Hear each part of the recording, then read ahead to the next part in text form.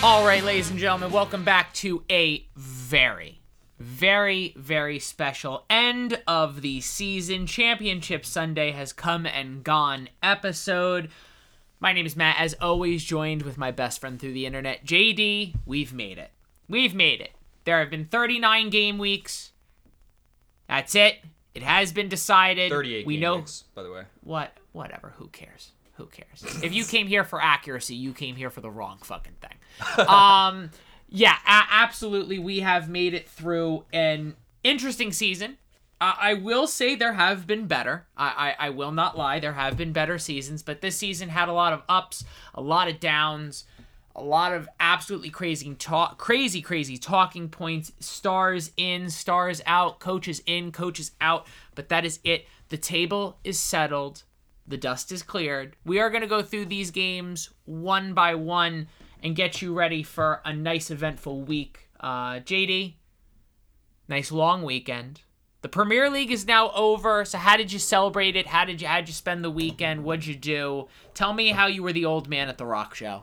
Yeah, I like the reference. I had a very eventful weekend. So this is as you're listening to this on Tuesday. Well, should we release this on Monday or should we send it out like normal? You release this, JD, whenever you want to release this. It's all good. Okay, There's no. I haven't decided yet. Then, if you're listening to this on Monday night, I also have off on Tuesday, which is nice. But I was also off last Friday, so I'm about to finish a 5-day weekend. And Jesus. I didn't really do too much on Friday, but Saturday was an all-day tailgate in Hershey, Pennsylvania for Blink-182. And that was a wild show. I don't remember half of it because I got extremely drunk. And my girlfriend was gracious enough to drive us home. It was a good time. Yeah. But after that, Sunday morning, got up, got food before the games. I loved that on the East Coast they were at 11:30, so I could get some food beforehand and just watch as many as I could. I had the Liverpool game on, and I'm glad I did because that was just funny as shit. But I was mostly focusing on, obviously, the relegation battle, so I had the Everton-Bournemouth game on for most of it, and then also getting updates from Leicester. Who is Leicester even playing? Oh, West Ham. Yeah, they beat West Ham. So that was interesting. It came down to the end with Everton, but it was a fun time. And then Sunday I just kind of chilled, hung out with my family, and Monday today didn't do much. Went to a couple yard sales, walked a lot, got up early, but other than that, just relaxing. Matt, how was yours? This weekend, it's been nice. I think I've kind of caught up on sleep, random naps here or there. Speaking about old man. Just random naps in the middle of the day, like doing like some yard work, taking a nap, watching all the Premier League games, taking a nap. It's nice. It's been good. Full of soccer, full of sports. A lot of like NHL is now in the conference finals, NBA's in the conference finals. If there is sports on TV, I will watch. I will very much watch. Matt, it doesn't matter. I was going to say, were you happy that the Philly Union beat NYCFC? How do you feel about that one? Sure. Both rivals playing each other. There's one rival, so you know what? Let me change it. I am ecstatic. I'm ecstatic one of those teams lost. How much of the game do you think I watched while literally in the stadium for the Blink-182 show? 0. I watched a good 5 minutes of it here and there. I was checking the score, and I had the stream up for 20 seconds at a time just to see okay, where are we at? And it was 3-1 win. I was happy. Yeah, I was very much old man yelling at the sky on Saturday night as the Red Bull kicked off at 10:30 at night, where I was just like, all right, I'm gonna attempt to watch minutes of this game. And then the 40th minute kind of strolled around, and I was like, nope. I can't keep my eyes open. Old man, I'm going to bed. I'm going to see the final score when I wake up in the morning. And I am so glad I did not stay up for a 1-0 loss with the one goal was in like the 8th minute. Like, who were they playing? Was it LAFC? Nah, Seattle Sounders. Oh, that's who I didn't know until the game started. Seattle Sounders, best team in the Western Conference apparently. Didn't know that. So I was like, oh, cool. No. You think that, but you know that everyone at MLS is going to say LAFC is. Come on. Yeah, absolutely. Sure. Why not? Team. Who cares? Who cares what people in MLS? Oh, I'm sunburnt. Fuck. I was outside for like a couple hours in a row today and I'm sunburnt on my arms. Fucking white people. But yes. We are here. We are here talking about the English Premier League being done and dusted. Every game is final, and we are going to talk about every single game. So, JD, let's kick it off first. I think the way the app has it set up, we're going in alphabetical order by home team. So, Arsenal 5, Wolves nothing. Granit Xhaka's final game for Arsenal, or what it seems to be. He scored a brace early.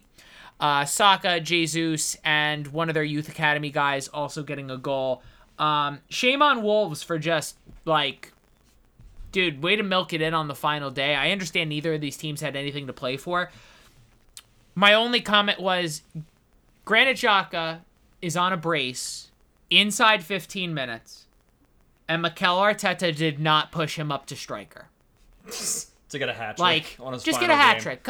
Like, come on. Like, that is, like, because you got to remember, he was a captain for a chunk of the time. Yeah, I remember it wasn't a great time, but he was a captain during his time here at Arsenal. So it's like, come on.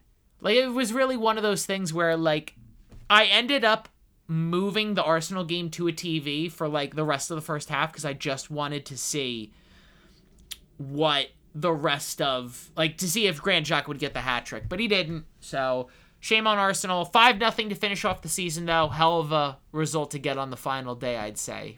So yeah, I mean, it's the kind of result that you would have expected this Arsenal team to be doing for most of the season, but this is what happens when you slip up when it counts the most. They could be happy that they finished off the season well, but at the same time, I don't see how you could really celebrate any more than just, okay, a win. Like, it's nothing special because you just lost the title a couple weeks ago.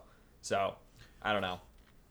For Arsenal fans, you can kind of feel good because you made Champions League for the first time in a few seasons, but like at the same time, y'all really should have been winning the league. So, yeah, it truly is one of those things where, like, and I love seeing the those like tracker apps, like the tracker graphics of like where you were in the Premier League season. Like, it looks like the line. It just shows how far you dipped and dived and up and down. And like, that's got to be a really depressing thing to look at if you're an Arsenal fan, because you are just up there for a while. Yeah. Until like 2 weeks ago. It sucks. It sucks. And I think for a lot of Arsenal fans, yeah, they're throwing shade at other clubs for exactly, like, getting the shit I think y'all deserve, but that's just me. I don't know. For Arsenal, like, this is a good stepping point. Make some big signings, make some big moves. You're heavily linked with Declan Rice. You're heavily linked with a few other Caicedo.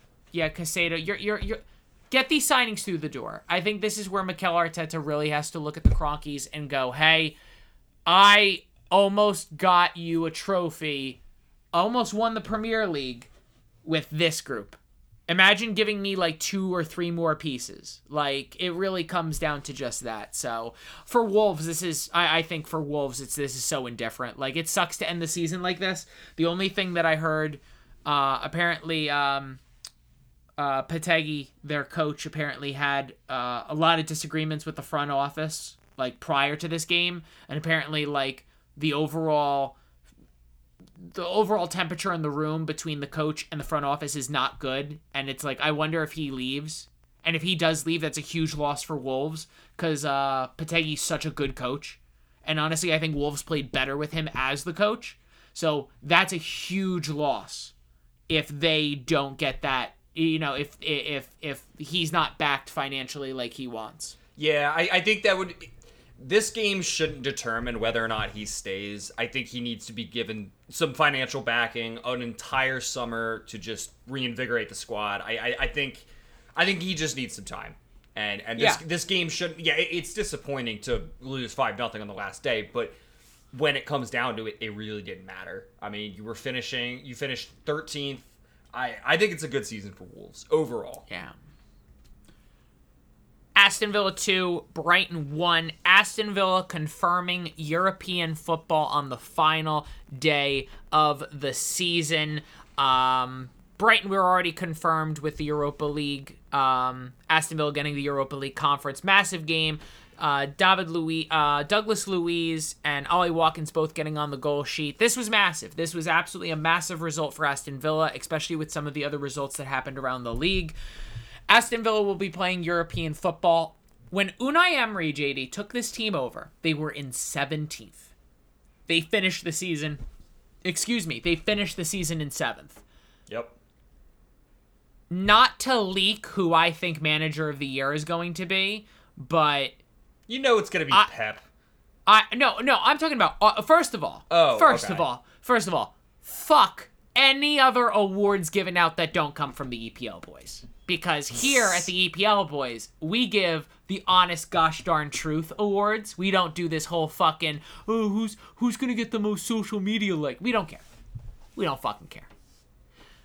I am literally bouncing between like two managers right now, and Unai Emery is one of them for manager of the season. To go from 17th to some of the best football being played towards the end of the season, confirming European football for Aston Villa.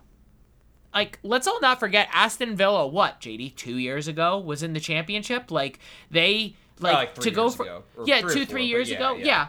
But to go from that to European football, what a jump. Well, they spent a lot of money, but yes, I agree. Hey, you know what? This wasn't the greatest game, but Aston Villa at home, finishing a 2-1 on the final day of the season. A few big storylines to come from Brighton, as their coach has confirmed that Caicedo and McAllister will not return. I think that's pretty bold, like, on the final day of the season. Like, you're basically saying that, and this is just me, and JD, I'll throw this to you, saying that releases all the leverage you have on selling. Like, because you can say, no, we're going to fight to keep these guys and try to drive up the price. When a coach comes out and says that, you're basically, like, you're admitting that they're out the door. And it's like, what I think that means is that the agreements are already in place. They're just waiting for June 1st. I think that's what that means. That's crazy. Is just getting the fans, just prepared that yes, early in June, both these players will be leaving. They can't say it yet, but it's probably already agreed where they're going.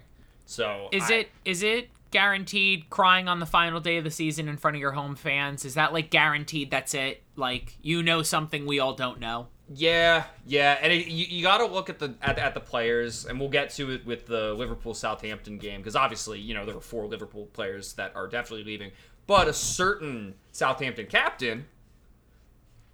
We'll get to it, but McAllister and Caicedo, they're gonna go to big clubs, and like I said, it's probably already agreed terms and everything. They're just waiting for the transfer window to open.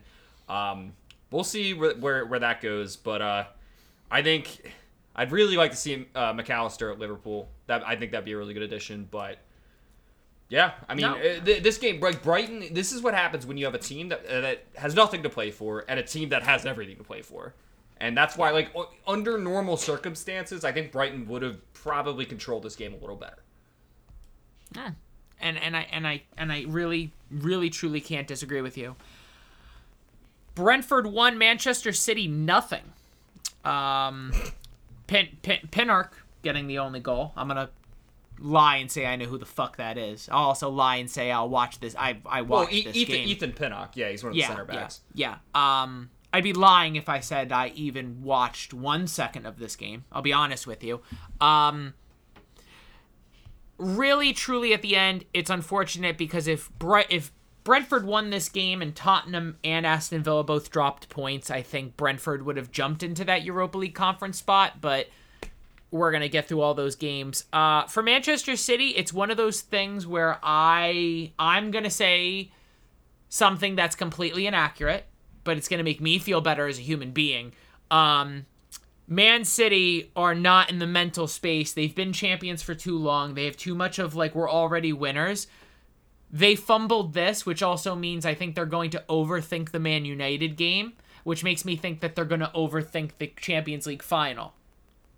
I know. That's a lot of overthinking. I mean, but that'd be great. That'd be fantastic.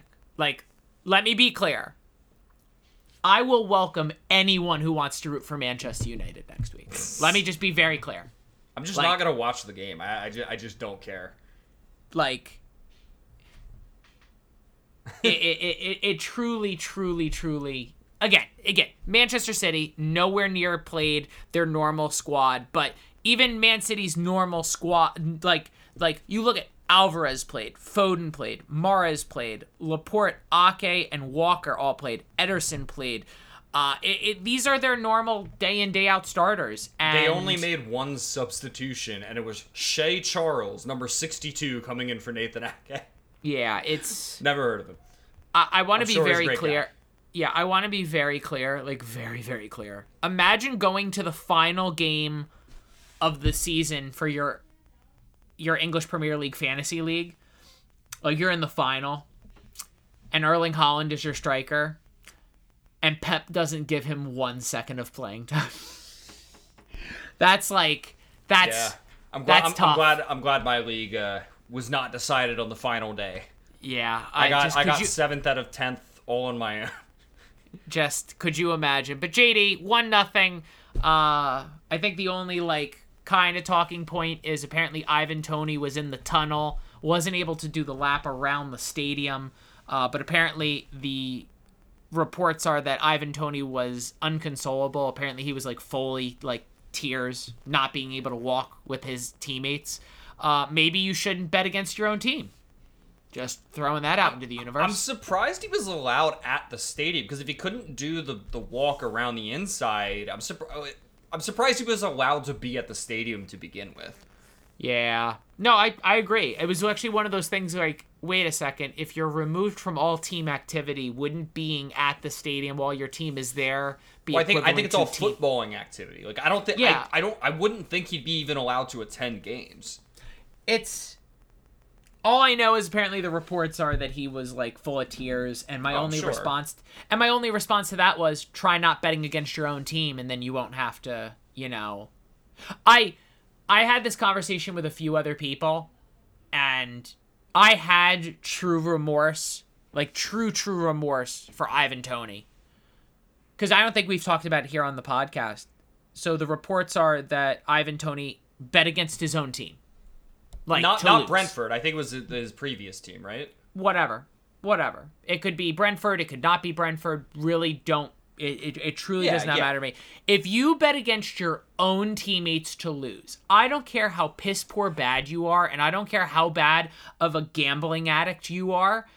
If you bet against your own team, people you work with every single day to lose,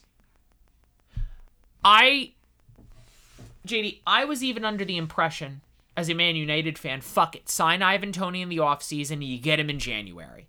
I now don't want Ivan Toney on anywhere near my roster. If you're going to bet against your own team to lose, you have such a piss-poor mentality, don't want you anywhere near my club. And honestly, if I was a Brentford fan, I wonder truly how you feel having a guy who's bet against you literally put on the jersey. Well, I don't think it was specifically Brentford. I think it was his previous team. But yes, I understand the point. I still have remorse for him. I do feel bad for him. At the same time, I also have to appreciate the fact that he did this himself. So yeah. And he's gonna own up to his mistakes over the next 10 months or whatever. It's or 8 months. And any talking points you want to bring up about the game? Not really. I mean, obviously, City played a weak lineup for them, but that's because they have 2 finals to play in the next 2 weeks. Yeah. So it makes sense. They're going to be rested for next weekend. That's when the FA Cup is, right? Next weekend. 10 a.m. Eastern Standard Time on ESPN Plus. It might actually just be on regular ESPN. Oh, it probably is. Yeah. Yeah. When we do our award show on Friday, we will, at the beginning of the episode, we'll do our predictions and we'll go from there. Next game, Chelsea 1, Newcastle 1. Anthony Gordon, remember him? Scoring for Newcastle, giving them a 1-0 lead. But later in the first half, Kieran Trippier got an own goal off of him. And that's how this game would end. I think the only major talking points are, with this result, Manchester United were mathematically safe in third place. Newcastle, but as JD and I discussed on the last episode, don't have to worry about qualifiers. You're just in fourth place, and that's how it'll be when the groups break for Champions League. So Newcastle, you're good. Chelsea, this was officially their worst finish, and I think what did someone say, like 40 something odd years or something like that. Yeah, so probably. It 12th is where they finished. This wasn't good. I'll be honest with you. I really didn't watch too much of this game. I kind of bounced back and forth to it. But I think, JD, the major talking point, and I want your opinion on this first. We've been flirting with the confirmed results, but now it is official, pen to paper. Pochettino is going to be the coach of Chelsea Football Club starting at the beginning of this upcoming transfer window. What are your overall thoughts with the move? It seems to be a common thing now that Spurs and Chelsea are just exchanging managers. But what's your thoughts on this? Do you think Pochettino has the ability to turn this current squad around? It's an improvement, for sure. Like, don't get me wrong, it is an absolute improvement. I think Pochettino is a class manager. I think he's going to come in and immediately make decisions. Chelsea have spent so much money on so many players. It's not like they just bought, 4 really expensive players. They bought, 12 pretty expensive players. And I think Poch is going to make massive decisions right away. Some players that maybe just came in, maybe not staying. A lot of fringe players that have been there for a little bit. I think Pulisic, I don't think it looks good for him. Mount's definitely gone. I think the reports were that Poch was confirmed internally, and Mount's agent basically said too late. And I want to bring. I'll let you keep talking, but I do want to bring up because there's some updating news on that as well. Okay, yeah. Well, and it's gonna be tough for Poch because at least he's coming in fresh, where it's new to him as well.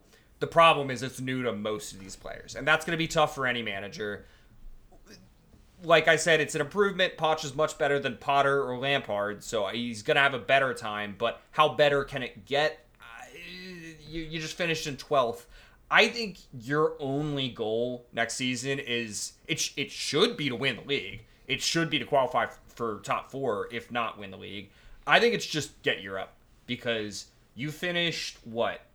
I'm trying to do math right now. 17 points below the European Conference League, the Europa Conference League. That's just not good enough for a team like Chelsea.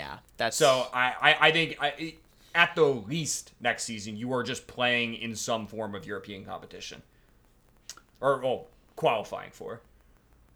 Yeah, I agree with JD. It's an improvement, but I also have this weird flashback in my head that you've had prime Kane, prime Son, prime Dele Alli, and prime Christian Eriksen all at the exact same time and still couldn't do shit with it. So I really, truly wonder, how much can Pochettino really do?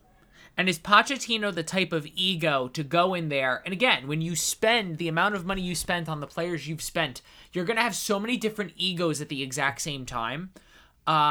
It's going to be a test. It's going to be a true test. And it's going to be one of those where either it's going to be really good or it's going to be really bad. And there's no in between. A few talking points I want to bring up about this Chelsea squad. JD brought up Mason Mount.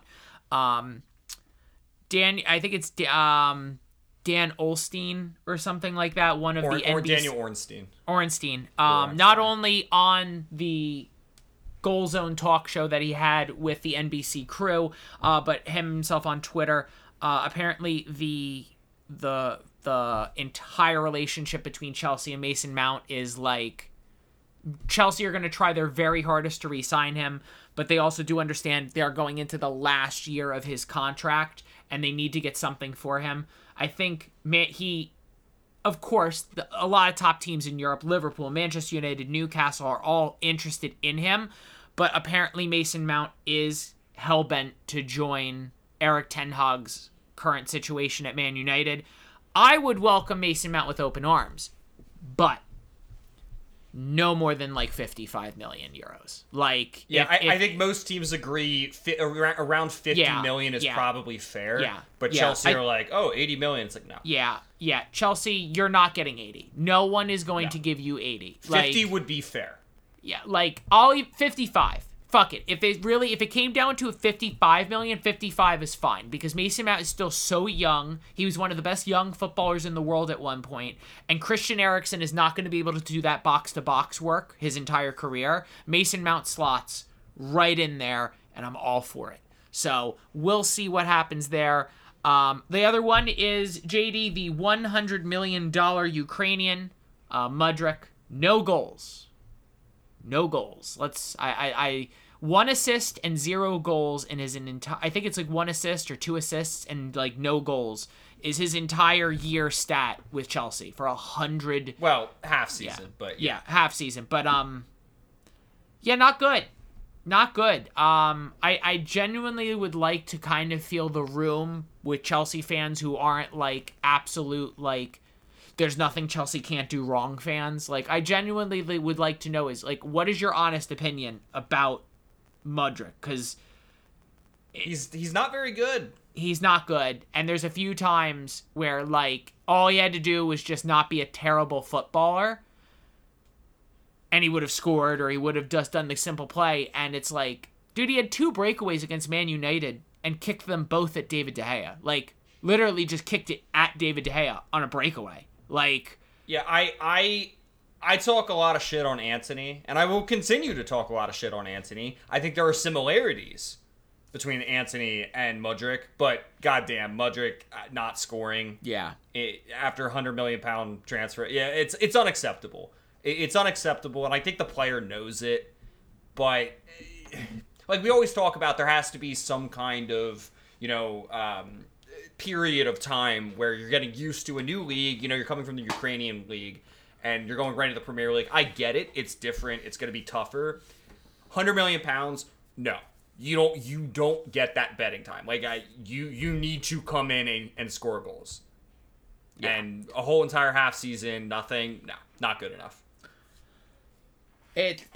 That's again, these are going to be the things that are going to be held under a microscope, and Mudryk, I feel like, will definitely find their way into one of our disappointments of the season when we bring that up later in the week.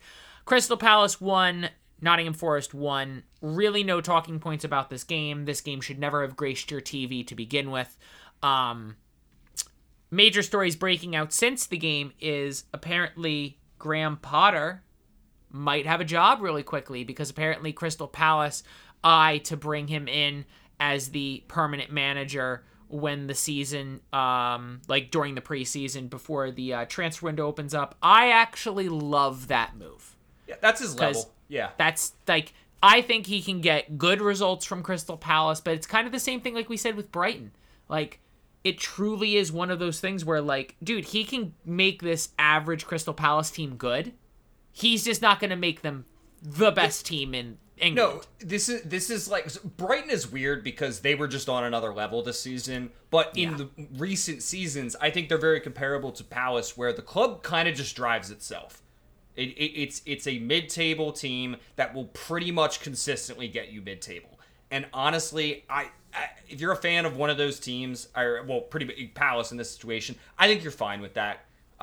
You can have great success finishing mid-table, and I think that's probably Potter's level, where he doesn't have to individually come in and change a club, which is kind of what he was trying to do at Chelsea. And that's not how it will ever work at a team like that. Palace, I think, can come in, coast. He knows he's going to finish mid-table, and I think he'll be successful there.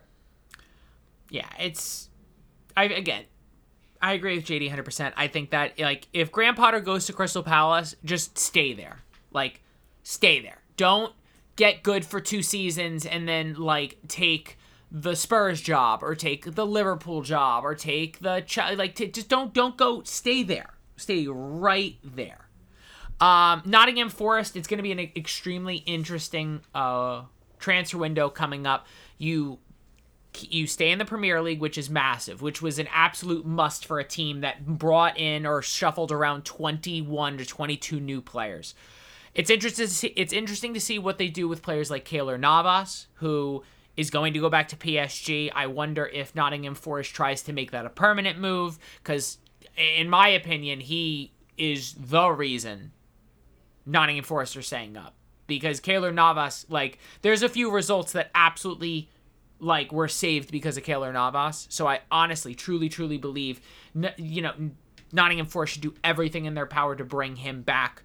But yeah, there's, again, like, Jesse Lingard was on a 1-year deal worth £200,000 a week.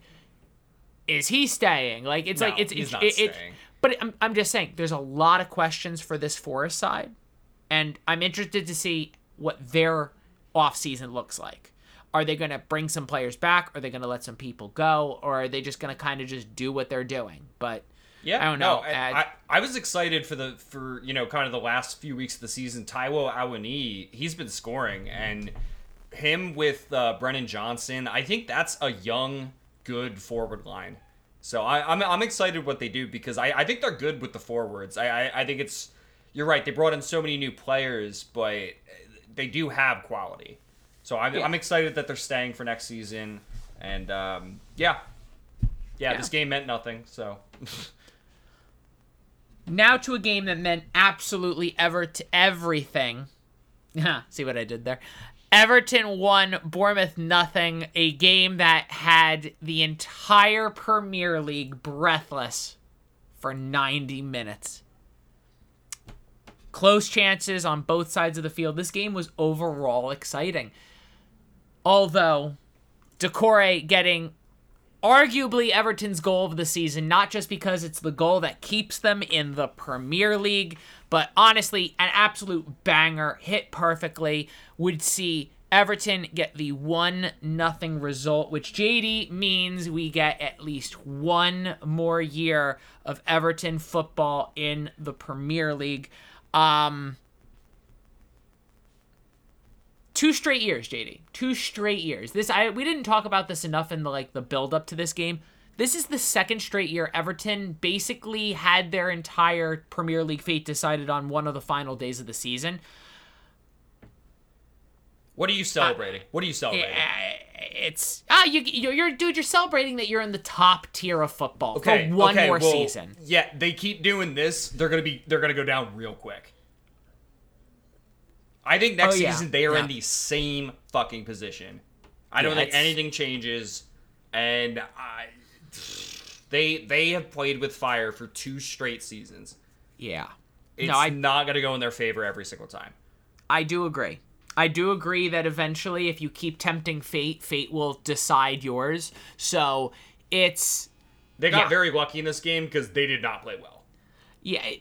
Again, it was exciting because neither team played well. Like, neither team really popped off. Both teams were super nervous.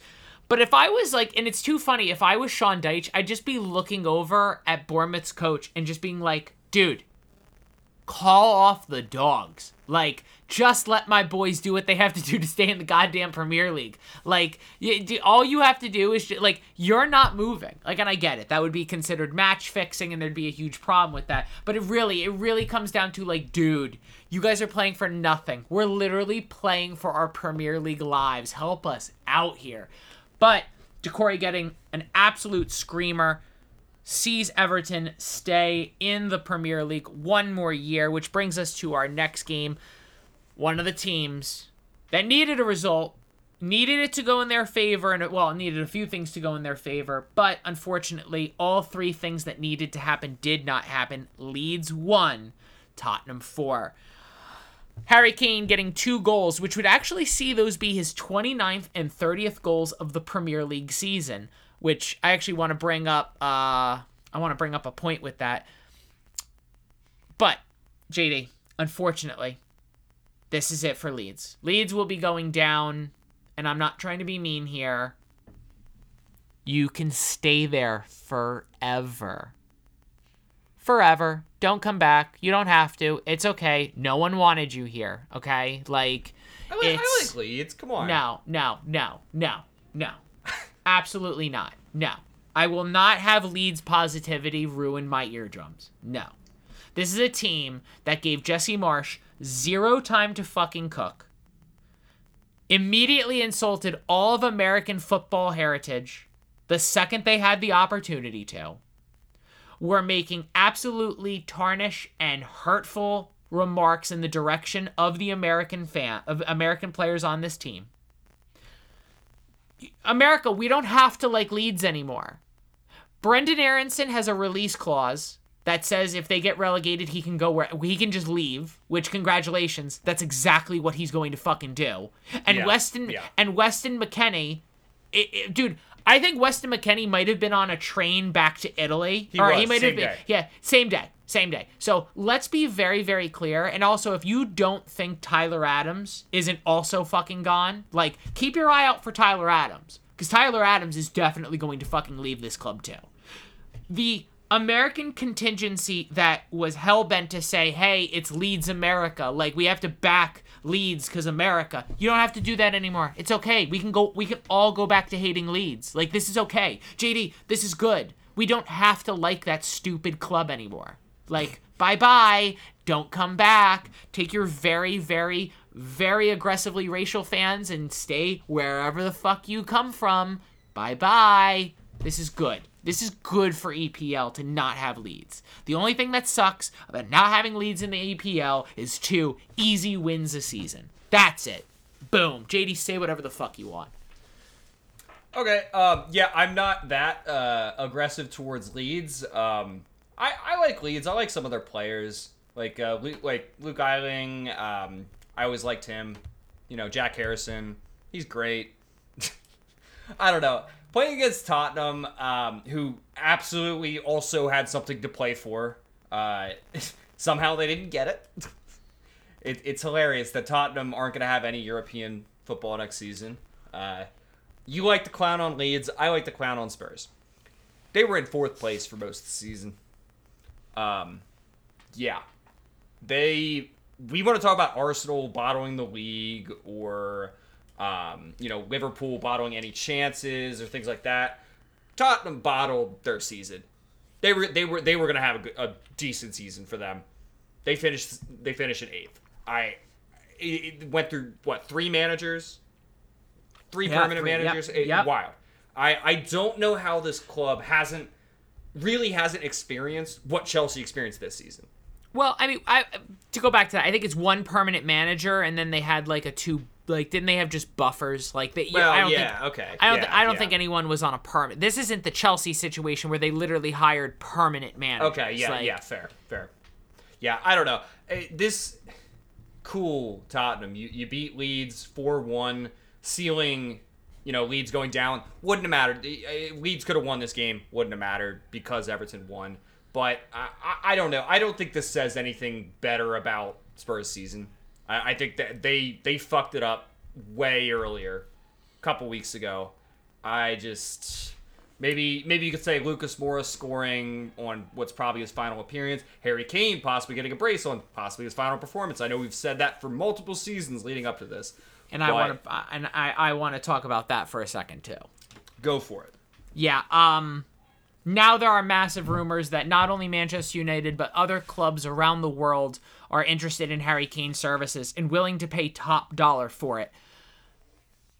Dan Levy and the management team at Spurs have made it very clear that they would rather get 1 final season of Harry Kane and let him go on a free than acquire what could be up to 90 million euros.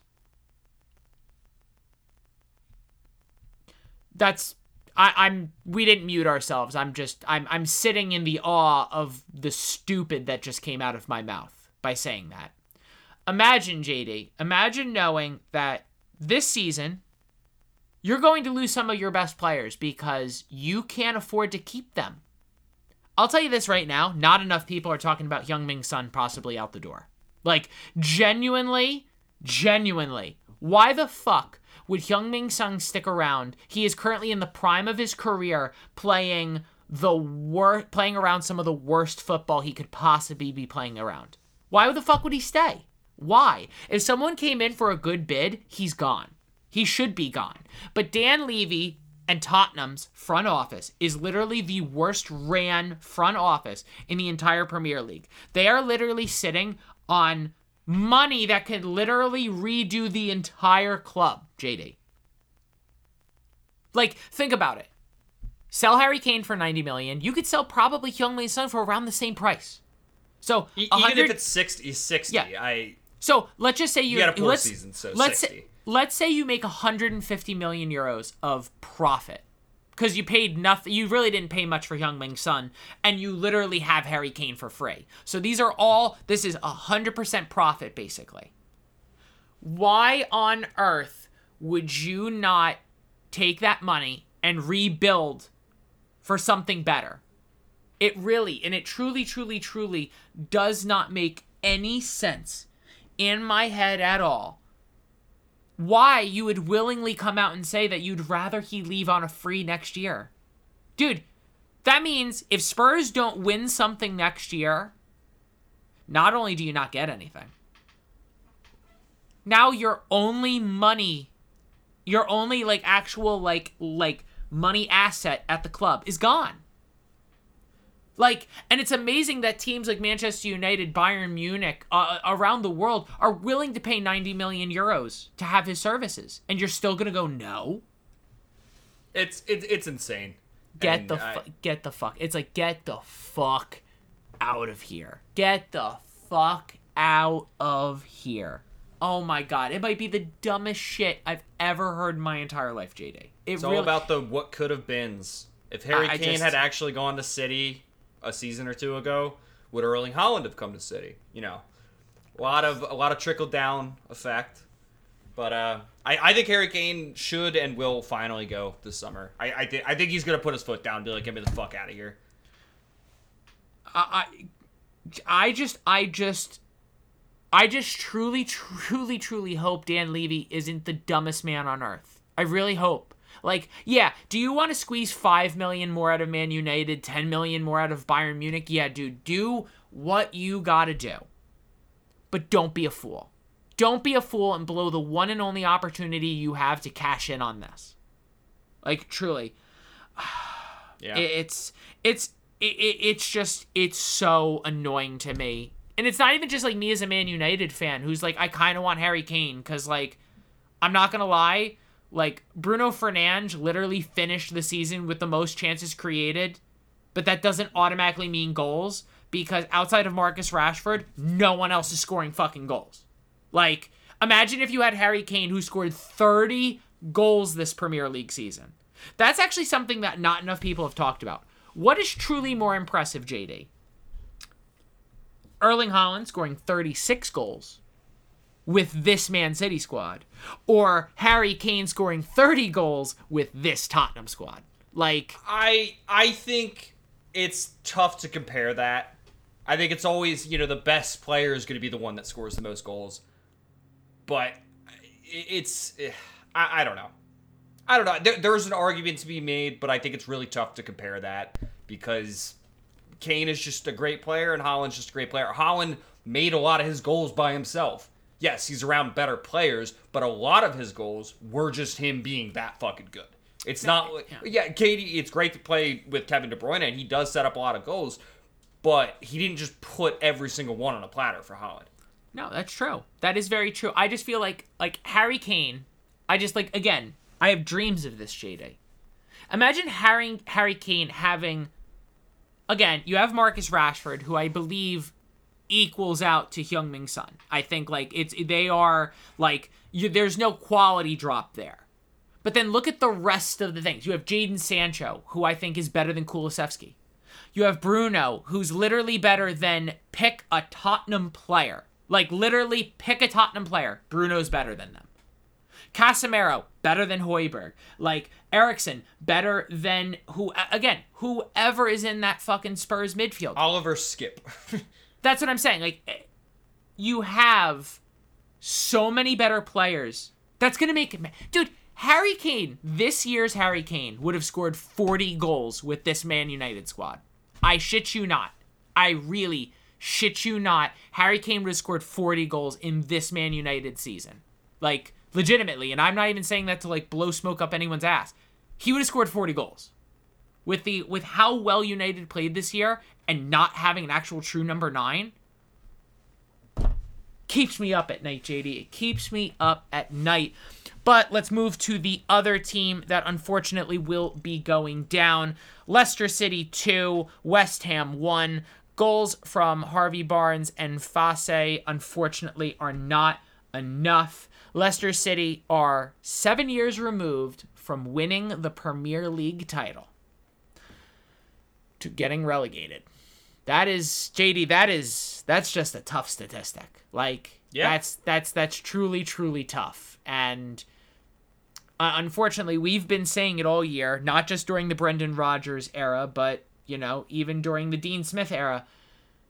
Dude, the Leicester City fire sale has officially started. And Leicester City, out of all 3 teams that are going down, have the best players and legitimately are going to get absolutely torn apart because Leicester City are a seller club, first and foremost, and this is their only opportunity to make some money back on these players. Like, it's going to be bad. You're going to see some really big-name players from Leicester City move. I mean... I'm telling you right now, I'm surprised JD hasn't been already licking his lips on the thought that Yuri Tillemans might go to Liverpool. Like, that's he's gone immediately. Yeah. That would be some transfer coup, because I have followed Yuri Tillemans for many years, and he has only impressed me every single season. He's the classic box-to-box midfielder, can score wonder goals from outside the box, links up passing. I just love that guy, and if he came to Liverpool, God help me. But yeah, Tielemans gone, James Maddison gone, Harvey Barnes, he's not playing the championship. Are you kidding me? No, it's even crazy. Patsadaka gone. Yeah, dude, even Jamie Vardy. Like, Jamie Vardy legitimately... Well, Jamie Vardy would probably be leaving anyway. Yeah, but I'm just saying, like, Jamie Vardy can still, like, exactly what Danny Ings did for Aston Villa this year. Or, I'm sorry, for West Ham this year. Like, yeah, he's not going to be your number one guy, but fuck, every team would love to have a Jamie Vardy come off the bench with 10 minutes left in the game, slamming 4 fucking Red Bulls, and just fucking causing nothing but absolute chaos and violence. And he's the kind of guy, you can get that guy for like £3 million. Yeah, oh my god. $3 million. If I was even thinking 8, but yeah, it's same thing. Say five. Yeah, but I'm just, it truly is, and it's disappointing. It's disappointing. Like they're talking about it on TV, and you truly like are trying to like get yourself in the moment, like trying to like realize the moment. Dude, like, what is this? This has to be one of the quickest won the title, got relegated sagas ever. It's like one of them. I forget what the stats were. It doesn't happen very often. It's just it's crazy. I mean, it's truly, truly crazy, and I truly believe that. I truly believe Leeds can fight to get back up. Although, even though if you look at the championship teams the upcoming season, it is not easy to get promoted. It will not be easy in the championship this upcoming year. But you look at it, Leicester are probably in the worst position out of the teams going down to come back up because of how gutted that team is going to be. Because Leeds have guys who are just going to stay at Leeds because it's all they know. Like, you're going to keep, like, Meslier is not going anywhere. Luke Ayling's not going anywhere. Patrick Bamford, I'd be surprised if he went anywhere. It's truly one of those things where Leeds are going to keep the majority of their core guys, and the same thing is going to be said for Southampton. Southampton are going to probably add a few pieces. Dude, Leicester are going to get gutted, and I don't know if they have the established role players after that to stay or to get to competitively try to come back up. I think the one thing going for Leicester, their training facilities are off the charts. Because of winning the league recently, they heavily invested in their youth academy. They heavily invested in their training facilities. What they will be able to do, once getting gutted, is attract at the least, the best championship players. Yeah. No, so true. I think they still have every much as a chance of coming right back up as Leeds or Southampton. But I totally get your point. I understand they're getting gutted more than the other two, but I think they more than Leeds and Southampton can attract the best of the league that they're joining. So, yeah. No, it's and it truly is like it's sad. Like I was pulling for Everton on the final day strictly because no matter what the other results are, if Everton won, Leeds could not go up. But it truly is sad. Like I was genuinely upset. Like Leicester went down, and it's kind of hits you that moment. Like, dude, Leicester were a staple in the top half of the table for chunks of years. This is a team that won the Premier League in the last decade. Like, legitimately, a team in the Championship has won a Premier League title more recent than Manchester United. Like, that is a fact. Right now as we're talking, there's a team in the Championship that has won the Premier League title more recently than Manchester United. Yeah, it's crazy. There was also that time Man United lost to 20th place Sheffield United. Never 3-0. In January, what year was that? 2019? Who cares? It happened. Who cares? One love, dog. One love. But yeah, for West Ham, no one cares. Their fans were singing about Budapest the whole time. They didn't give a shit. West Ham will have their Europa League final, which we will discuss as that game comes and goes. I understand Fiorentina is a good opponent, but JD, I don't want to speak for both of us. I'd like to say we are pro West Ham. We are up the hammers. Like, come on, you Irons. Like, let's go. Like forever blowing bubbles. Come on. Yeah, forever blowing bubbles. We've all seen the movie. Okay. No, I genuinely would like West Ham to win. I would genuinely like West Ham to win silverware because it would just be cool. Like, it would actually legitimately just be cool. So, next game, Manchester United 2, Fulham 1. Overall, an interesting game because not only did Fulham get the first goal, and then immediately I was like, okay, cool, I'm going to stop watching this game. Then Man United concede a penalty. And I'm thinking to myself, oh, Mitrovic is going to bang in a penalty. And then I can just definitely turn this game off because who fucking cares? JD, for the first time. Step up your new contract goalkeeper on the same wages. God. Oh my God. For the first time since at home, because I think it was a few years ago he did it away at West Ham, but the first time at home David De Gea has saved a penalty since 2014. JD, that was 9 years ago. Yeah, that's pretty hilarious. Oh my God! Like, I'd like to say, is that because United just get don't all concede. the goals? Yeah. There you go. No one gets penalties at Old Trafford. Everyone, put on your tinfoil hats. We're going down that rabbit hole. But yeah, Jadon Sancho getting a tap-in goal. After the saved penalty, it was all Man United from that point. Jadon Sancho getting a tap-in goal. Bruno Fernandes getting a goal off of a Fred assist. Man United just put the game in cruise control. Fulham really didn't do much after that, and that was it. Manchester United finished the season strong, and they go in with some momentum now before their FA Cup game, which we will talk about on the next episode. But really, no talking points from the game itself. I'll tell you right now, Fabrizio Romano is already working overtime because he's already come out with a massive list of the moves Man United are already making. And, like, basically, if they were a player out on loan that's not named Amad Diallo, they're gone. Like, I think there's, like, 6 players coming back from loan who are all going to apparently just be told, you can leave. Like, we're not paying you anymore. Like, you can just go. So it'll be truly interesting to see from there. There's also a lot of reports that Harry Maguire played his final game for Manchester United. He got emotional at the final whistle, which makes me the happiest kid in the entire candy store, if this is true. But Man United prepare for the final game of the season. JD, any notes you want to talk about this game? Not really. There was a notification that just came across my phone. I don't know why I got it. I don't follow Manchester United stuff, but it's kind of interesting that it just came up. Rashford officially just won Manchester United's Player of the Year. I think it's because Bleacher Report literally shoves Manchester United down everyone's throat. But that just came up. So actually, funny enough, I think their award show is coming up now. Is literally like now. Yeah, sure. I think it's like, yeah, sure, like whatever. I think Casemiro was more important. I think it comes down to three players. I think it comes down to Rashford. I think it comes down to Casemiro, and then I think it comes down to Bruno Fernandes, because literally, like, if you're going off of the out of 10, like the player rating thing, Bruno Fernandes was number 1 in the Premier League for game rating.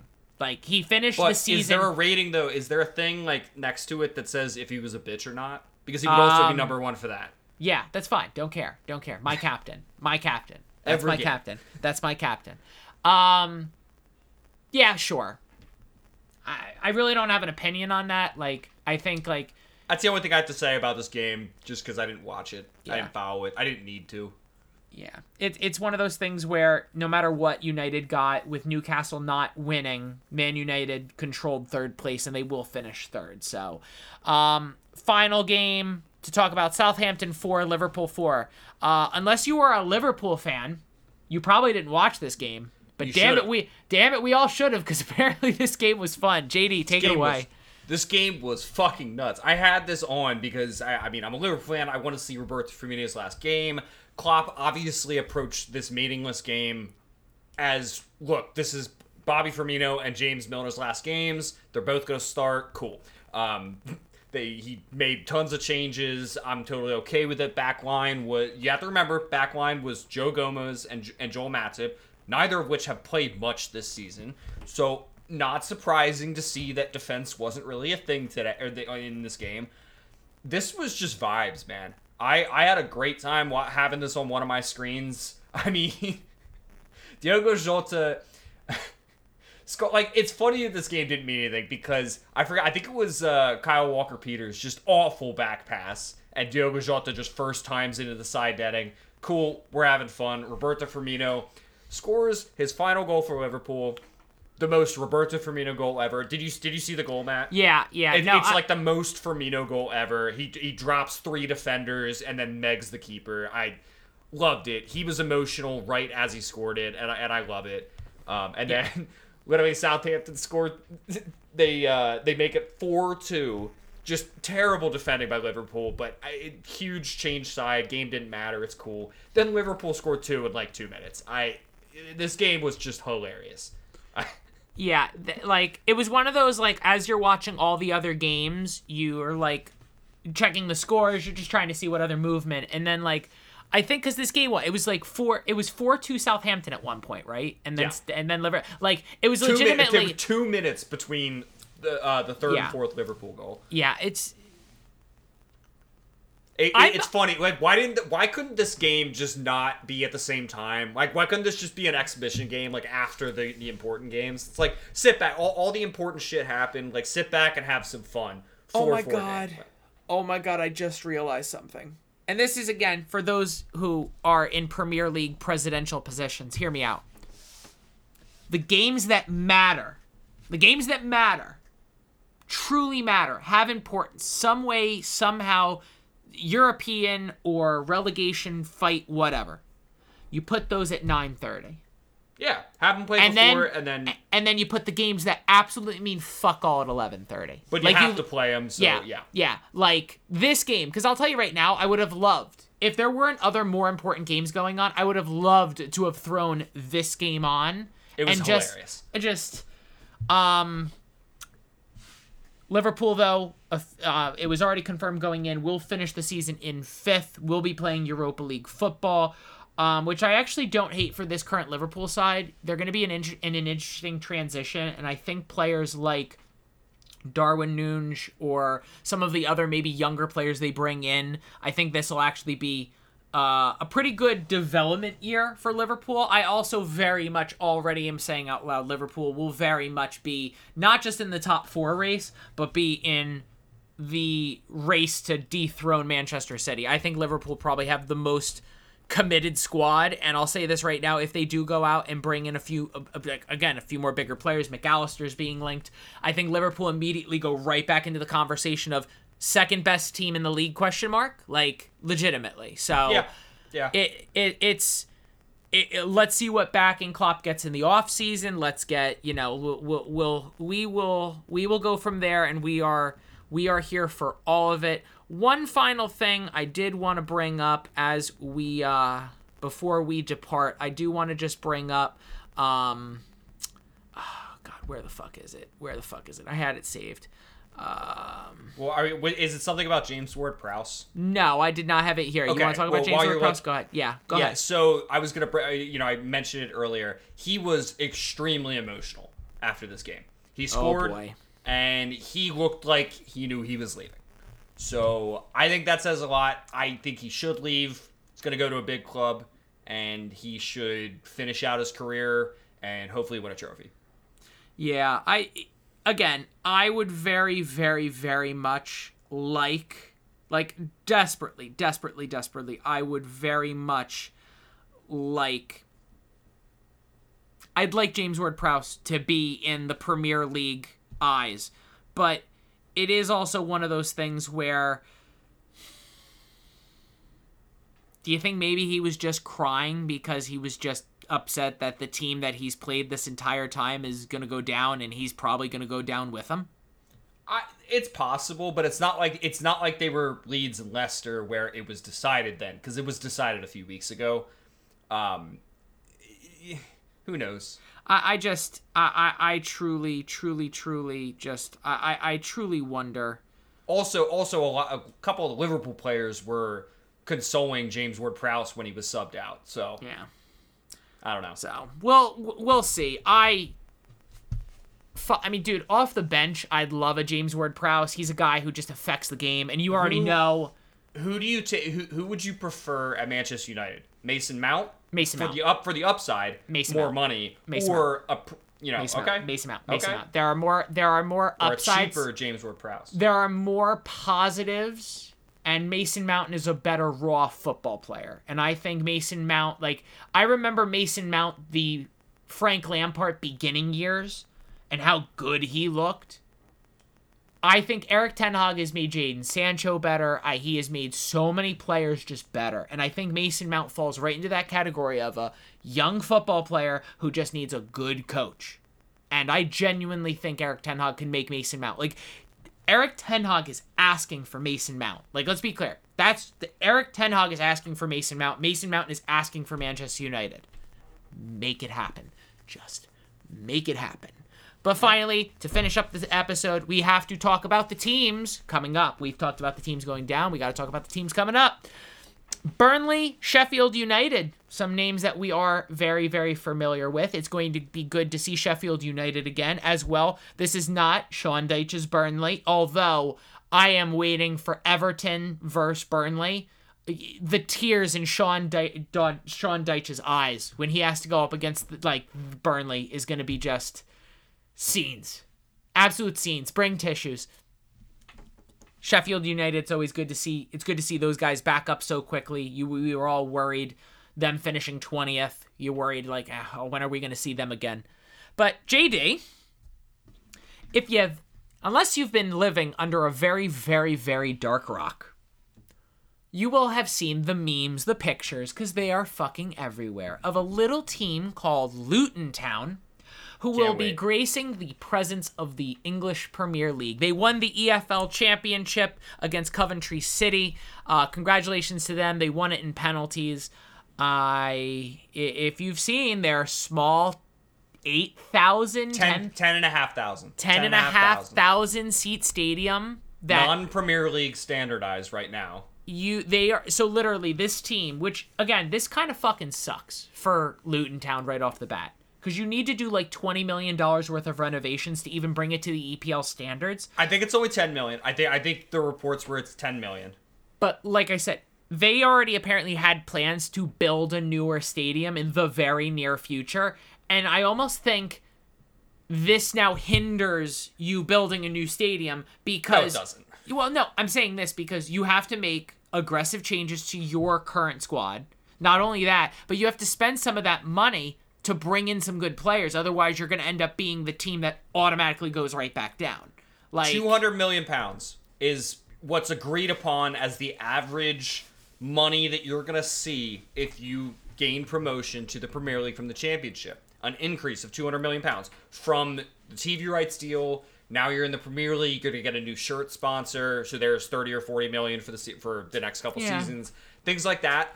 I think 10 million is a drop in the bucket to get that stadium up to date. Then you have a nicer stadium that you can stay in a couple seasons more while you make that brand new stadium. Cool. I don't think it hinders them. Yeah. They need to start right now. Yeah, like they had to have already had these plans of what needed to happen because they got to start yesterday. What's interesting about their stadium, and again, people are talking about how close it is. It's literally in people's backyards. Like, apparently there's rumors. Apparently there are rumors when, like, the crowds are really going. People's, like, dining, like, if there's stuff at the table, it shakes. Like, it literally shakes, which is, That's awesome. It is cool.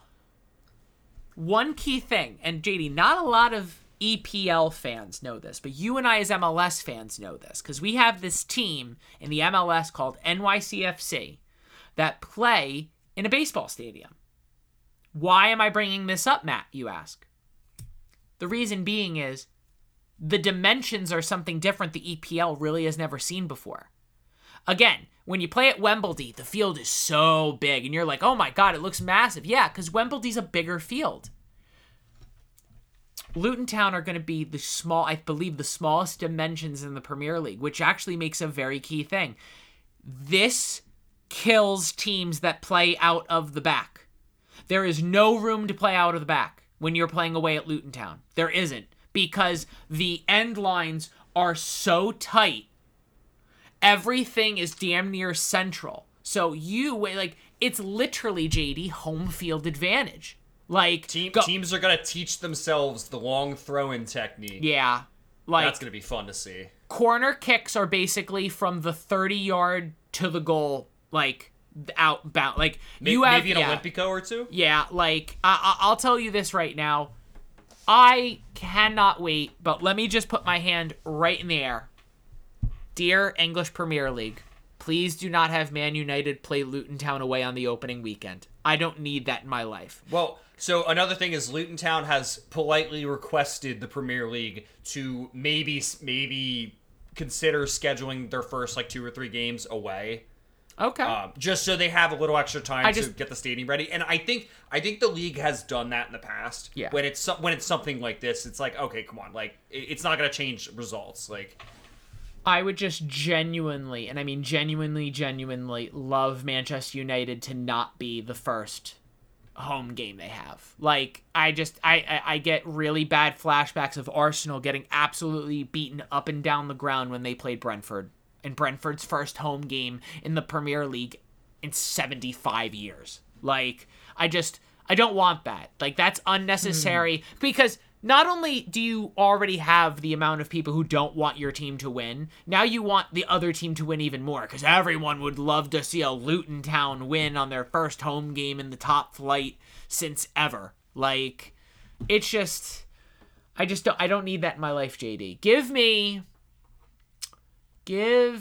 I want Chelsea. I want Chelsea to have to go to Luton Town on the first game, because think about it. Hear me out, EPL. You still get the big EPL name. You're going to get all the eyes. Make them the 12:30 kickoff on a Saturday. I don't care. Just give it to me. Give me Chelsea versus Luton at Luton Town, their first home game. I would love it. I would absolutely love it. But we are extremely excited to see these new 3 teams come up. I'm excited to see what Luton Town looks like. I'm already putting this into the world. If their jerseys look good, I'll probably buy one, because it low-key is going to be one of those things where Luton Town might be up for the only time in their entire ever, and then they might go back down and we might never see Luton Town ever again. Because 9 years ago, they were playing non-league football, and now they're in the Prem. Scenes. That's like straight FIFA career mode shit right there. Dude, just think, in 10 years, could be Wrexham. I don't know if I'm ready for Wrexham. I don't know if I'm genuinely ready for Ryan Reynolds and Oh, that'd be hilarious. Yeah, Rob McElhenney. That'd be hilarious. I don't know if I'm ready. I don't know. I don't know if I'm ready for it. I'm hoping that they're not doing the TV series by then. I hope like they've. Well, yeah, they probably won't be by then. They're gonna do it for the next couple of seasons. Yeah. But have you seen the Welcome to Wrexham series? Again, it's one of those things. It's like anything where it's tied around a live event, I need to wait until the series is over before I completely engulf my life in it. It was like no, it's they only have the 2 seasons so far. I really highly recommend it, because reason being, it's a lot about the team and everything. A lot of it's about like the city, and honestly, people say like, oh, money is coming in. It's not the right way to do it. They're actually doing a lot, like, for the city. And I like, Rob McElhenney is learning Welsh. Like, he's fully embedded himself in the culture. Like, it's cool. I know we're getting off topic here, but like, that series is really cool. Love it. Now, I'll give it a shot. I will 100% give it a shot. So that it's not like Ted Lasso on Apple, it's on Hulu. Yeah. Oh, okay. That makes it even easier. Yep. So that is going to be the end of our Championship Saturday or Championship Sunday episode. The season, JD, has come and gone. There have been some highs, there have been some lows, and we are going to talk about them all on our next episode. We will have our yearly award show event. We are going to talk about the best moments of the season, the worst moments of the season, and we are going to hand out all of the awards, all of the accolades, everything. Best player, worst player, silliest player, unluckiest player. Who knows? We're going to fucking do it all. Bitchiest player? Bruno Fernandes has already told us that he will not be live for this event. So he will have to accept his award remotely. So we'll have it all. We'll have it all. We're going to have some fun. We're going to pop champagne. We're going to wear suits and ties. We're going to make it a thing, because that's just, gosh darn it, that's just what we do. But thank you once again for all of you so very much for giving us the opportunity to bless you this last English Premier League season. It truly makes the games better for me, because when the games are done, I get to come here and talk with my best friend about soccer, and we get to talk about life, and I'm very blessed for those who take the time out of their day to listen to us. You truly mean so much to us, and we greatly appreciate it. If you are not already, if this is the first time you're listening to us, well, congratulations, you chose a perfect time, because silly season is around the corner, transfers, we're going to do off-season reviews. It's going to be fucking phenomenal. We're going to be doing a live episode in July, from the parking lot of Red Bull Arena for the Brighton-Newcastle Premier League Summer Series game. That's going to be wild. The greatest stadium ever. Yeah, I just wanted to use the word erect. So remember, if hell out there. Yeah, if you are not already, please give us a follow at the EPL Boys to stay up to date with everything here going at the EPL Boys camp. As well, if you are not already, please hit the subscribe button on whatever streaming service you are listening to us on to make sure that you are getting updates on when those new episodes drop. Guys, for JD, my name is Matt. Guys, be safe, be well, and we will see you guys next time. Peace out.